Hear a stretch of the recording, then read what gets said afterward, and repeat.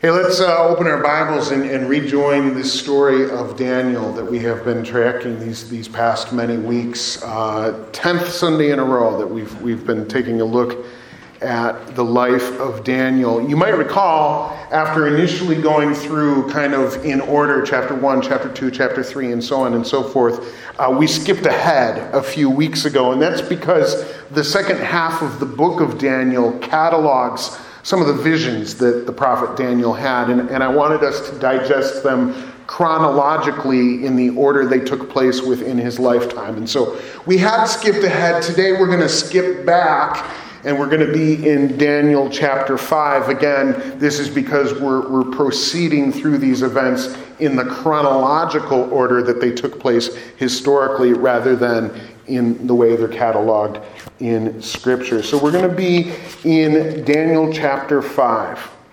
Let me set the scene for you. 10 or 11 years or so have passed since the vision of the goat and the ram that we discussed last Sunday. The story we're about to read is one of these from Daniel that we can actually place very, very precisely in historical, secular history. The year is now 539 BC. I can actually do better than that for you. It's October of 539 BC. And Daniel, at that point, is about 80 years old. We've been following this guy since he was a junior high. And he's now 80 years old. And yes, he is still taking what they're given because he's working for a living. Working for the Babylonian government. Belshazzar is the ruling king in Babylon. You'll remember his name from the story we looked at last week. And still he is ruling in the city of Babylon, and his father is managing the outer reaches of the empire, but his father isn't doing quite so well. The united forces of the Medes and the Persians have eaten away at the eastern part of the Babylonian Empire, and they are getting closer and closer to the city of Babylon itself.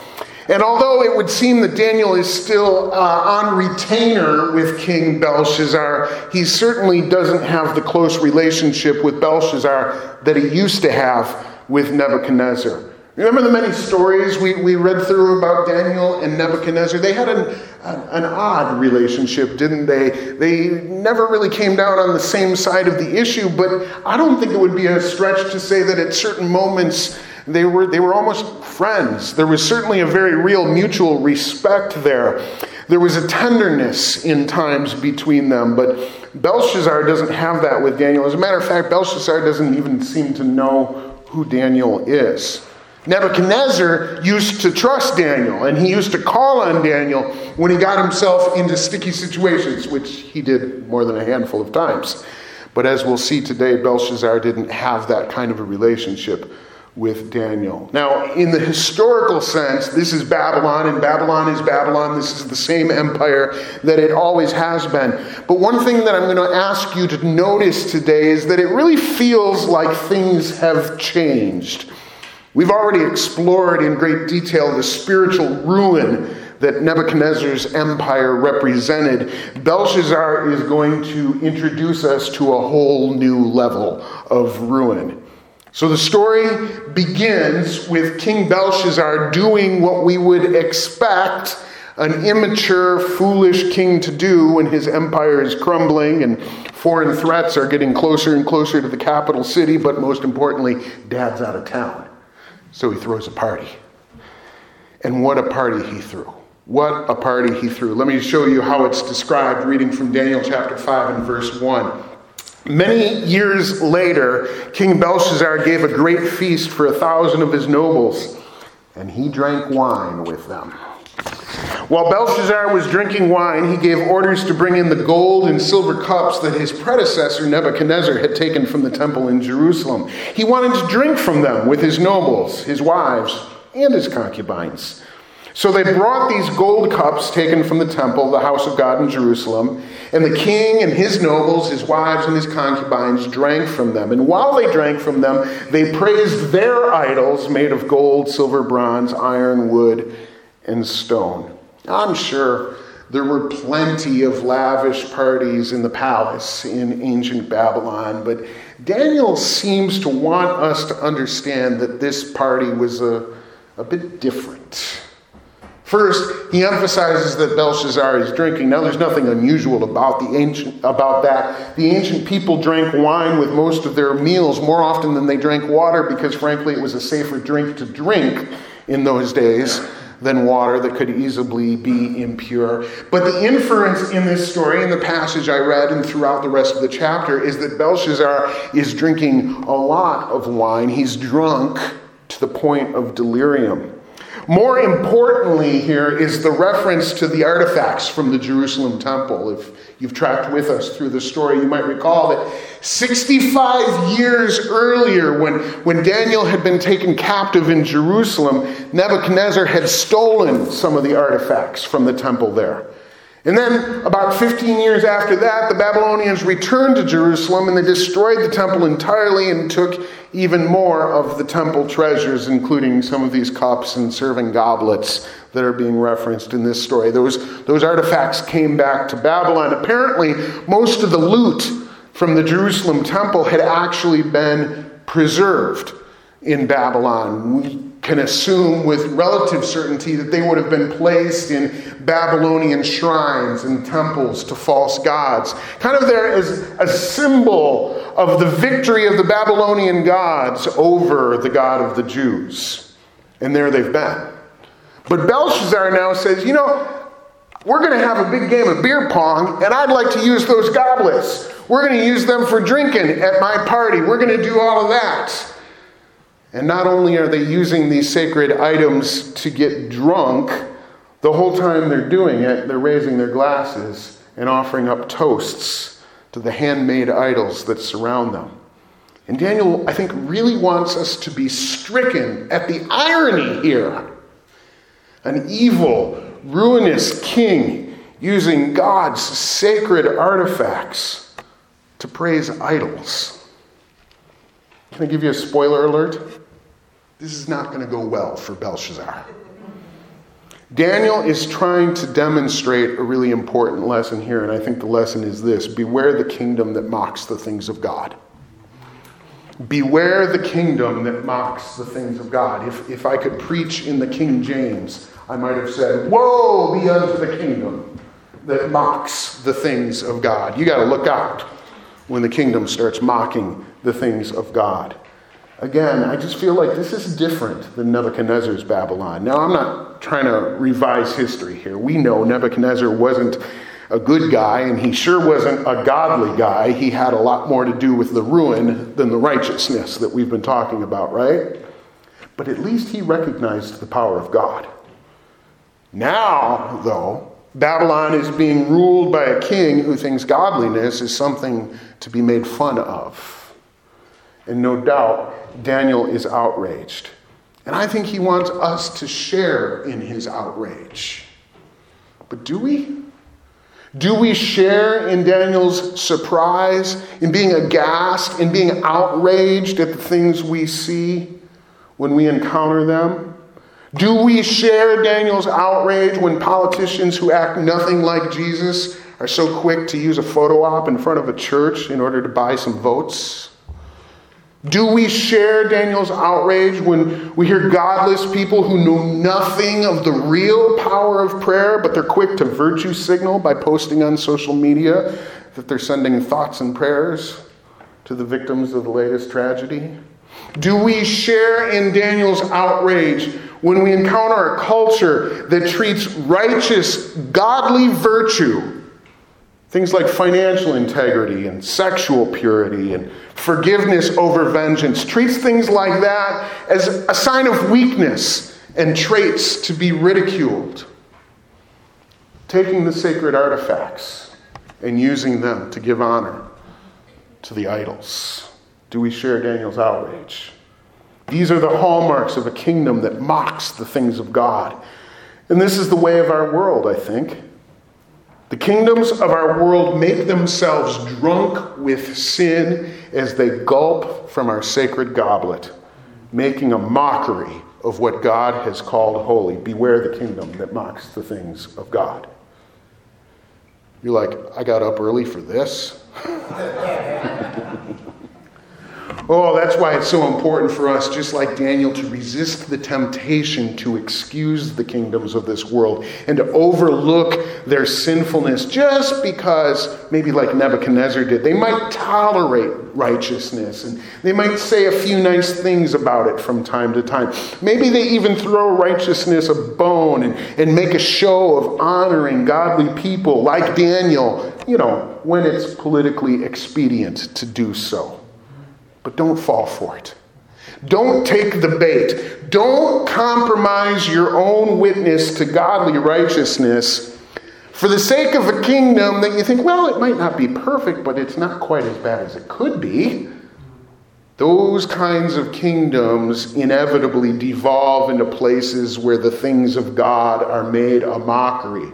So do what Daniel did. Serve Nebuchadnezzar with integrity, but don't mistake him for a friend, because his kingdom is only the first step on the way to Belshazzar. So Belshazzar's party goes on late into the night, but suddenly, in the midst of this raucous party, the king gasps in terror because he sees something that terrifies him. He sees a disembodied human hand writing with its finger on one of the walls. Now, the story is a little unclear as to whether everybody could see the hand, or maybe it was just Belshazzar, and now he's screaming and pointing, and nobody can figure out exactly what's going on. Maybe they think he's just finally lost it. He's too drunk to even know. But whatever is going on, it stops the party like this.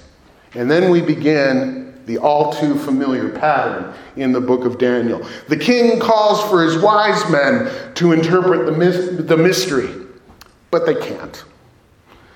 Belshazzar, as I said, doesn't even really seem to know who Daniel is, but mommy helps out. The queen mother says, there used to be a guy who could do this kind of thing for the kings that came before you. And she summons Daniel. Daniel arrives and he assesses the situation. Can you imagine Daniel getting out of bed late at night, arriving in the scene? What did you need? My beeper went off.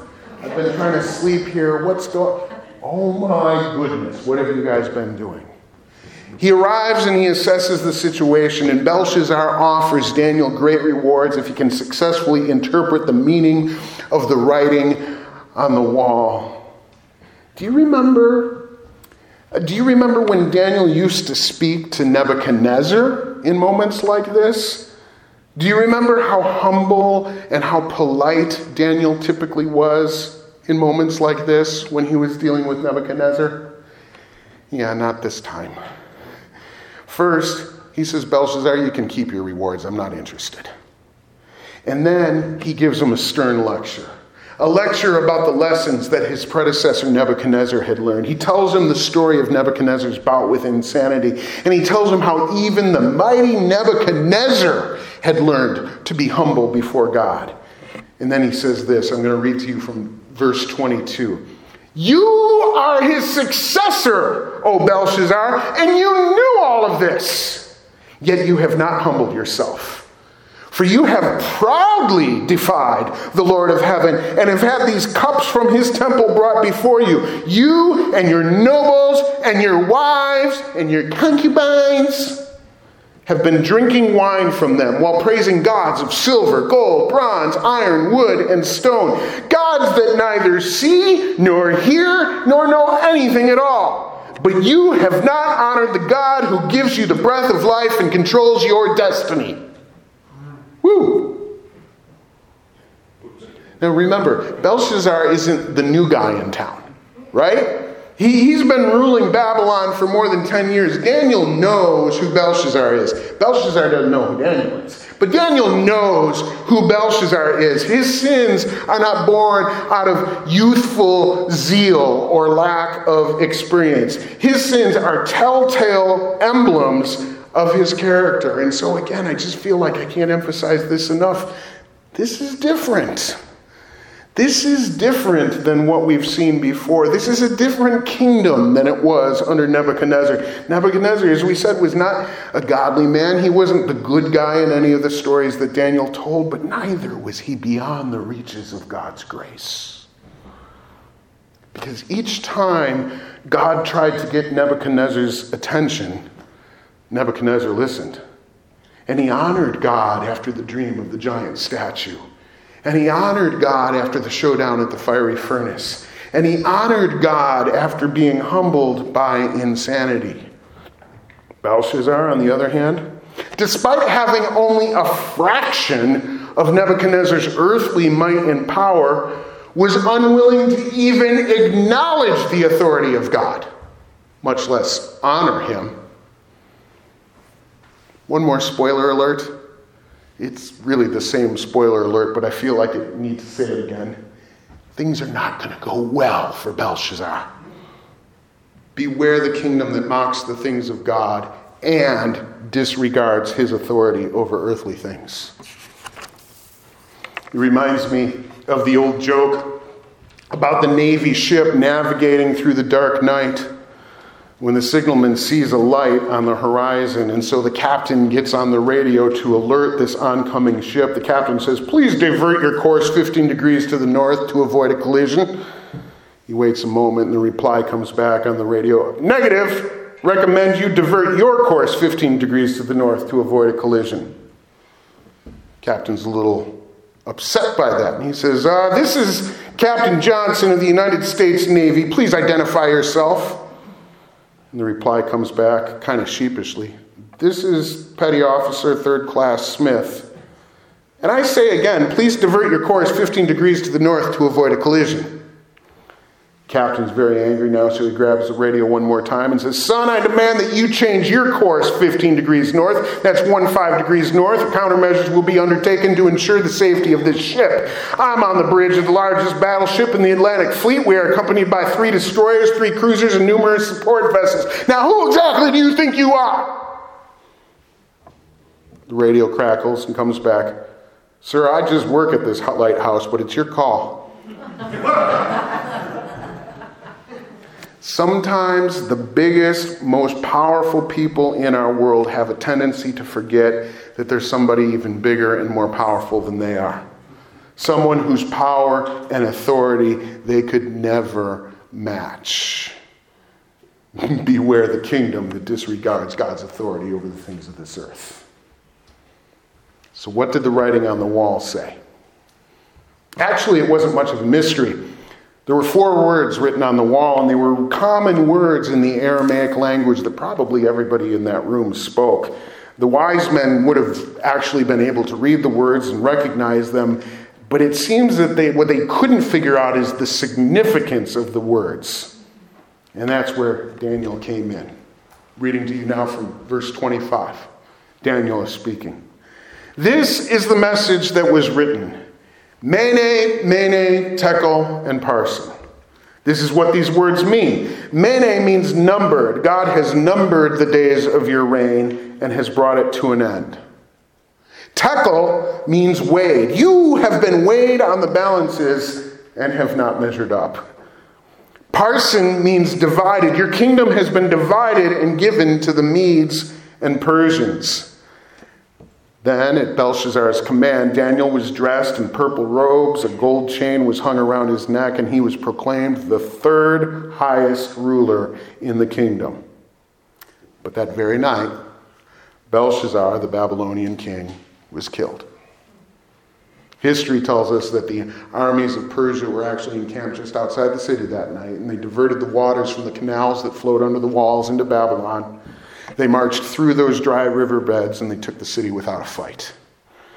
And upon their arrival, Belshazzar was captured and executed, likely still drunk from the evening's party. When God's judgment comes, it often comes swiftly.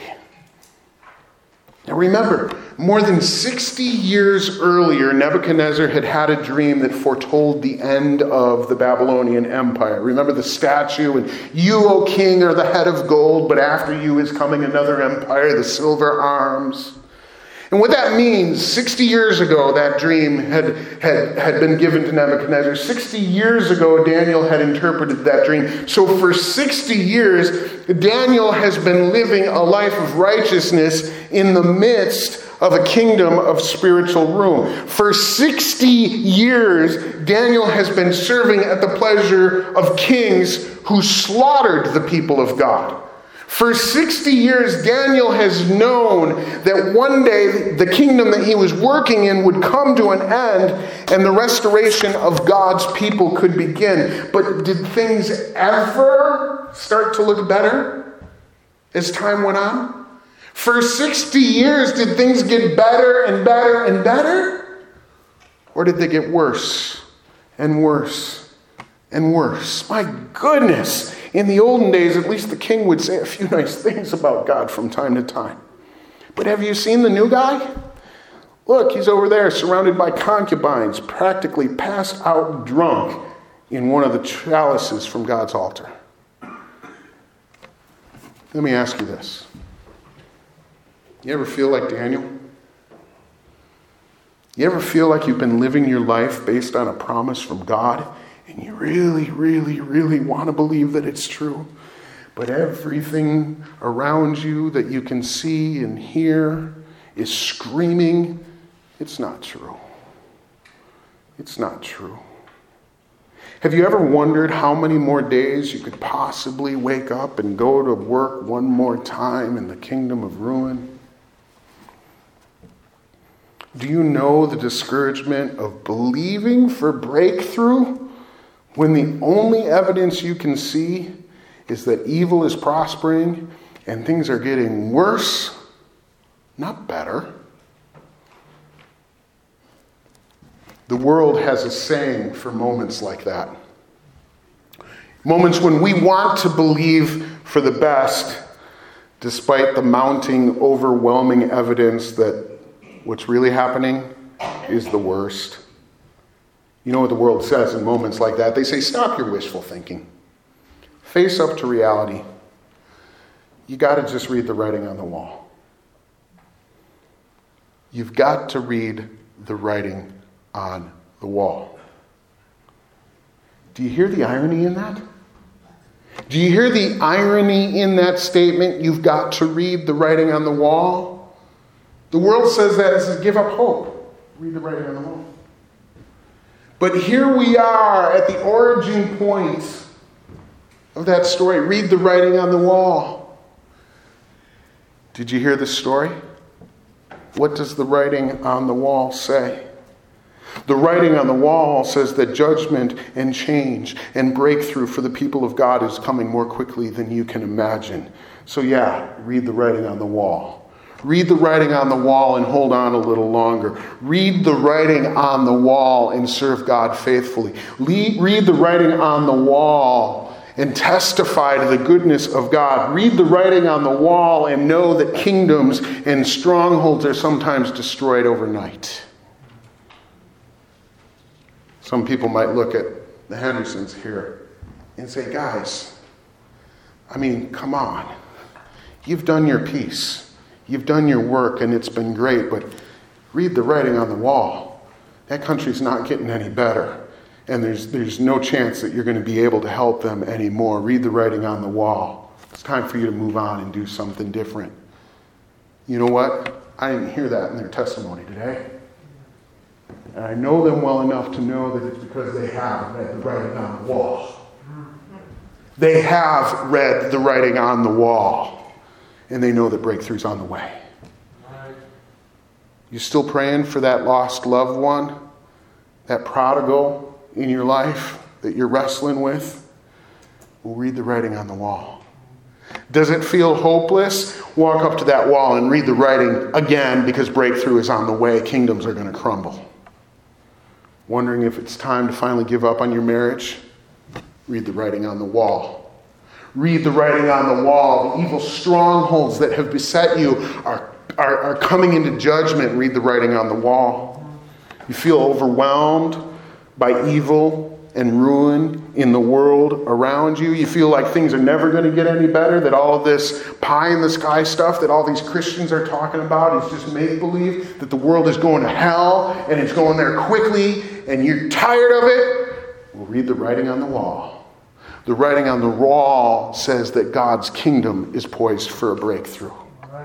The writing on the wall says the worlds we live in, the kingdoms that we serve under, these kingdoms aren't going to last. In a twinkling of an eye, in just a moment that you never would have known, even if you'd been told.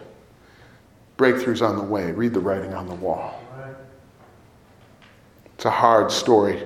It's a hard story to receive, isn't it? It's a hard story to hear. Can I tell you this? It was a hard sermon to prepare. Where's the encouragement, Lord? Where's the encouragement? Where's the good news? Isn't that what we do? We proclaim good news. But I feel like the Holy Spirit is saying to us, read the writing on the wall. So the next time the enemy invites you to be discouraged, the next time the powers of evil invite you to give up, you tell them, no, I've read the writing on the wall. Mene, mene, tekel, parsin. God's kingdom will prevail. We pray. Father,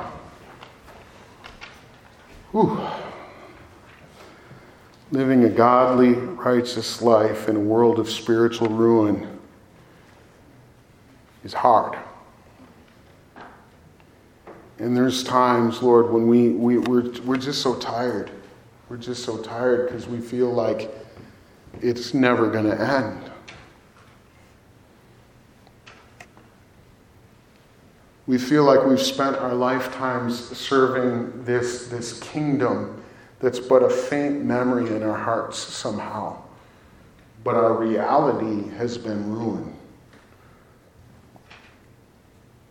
And there were maybe moments when we thought, like, okay, we can do this. Things are going to get better. Things are going to get better. But man, I hear the story of Daniel. I picture this man at 80 years old and evaluating from a human perspective, they never got better. They never got better. Lord, many in this room would say, God, it's not pride, it's what we've tried. We've tried to serve you all of our lives. We've tried to be a witness for your kingdom, for the love and the grace of our Lord Jesus Christ, and yet all the world does is mock you. All the world does is fall over in spiritual drunkenness.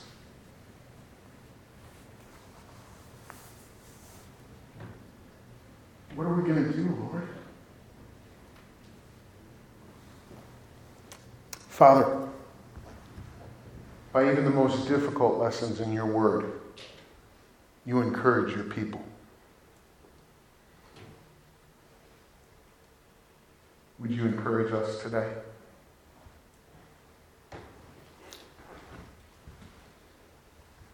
By even the most difficult lessons in Scripture,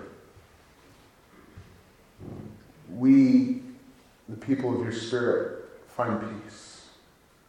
Would you give us your peace today? And yes, Lord, even we are strengthened. And so would you help us to read the writing on the wall? But Lord, would you help us to read it not as the magicians or the astrologers tried to do so, with confusion? Would you help us not to read it as Belshazzar tried, with fear and with trembling? Would you help us to read it as Daniel did and recognize that your kingdom will prevail?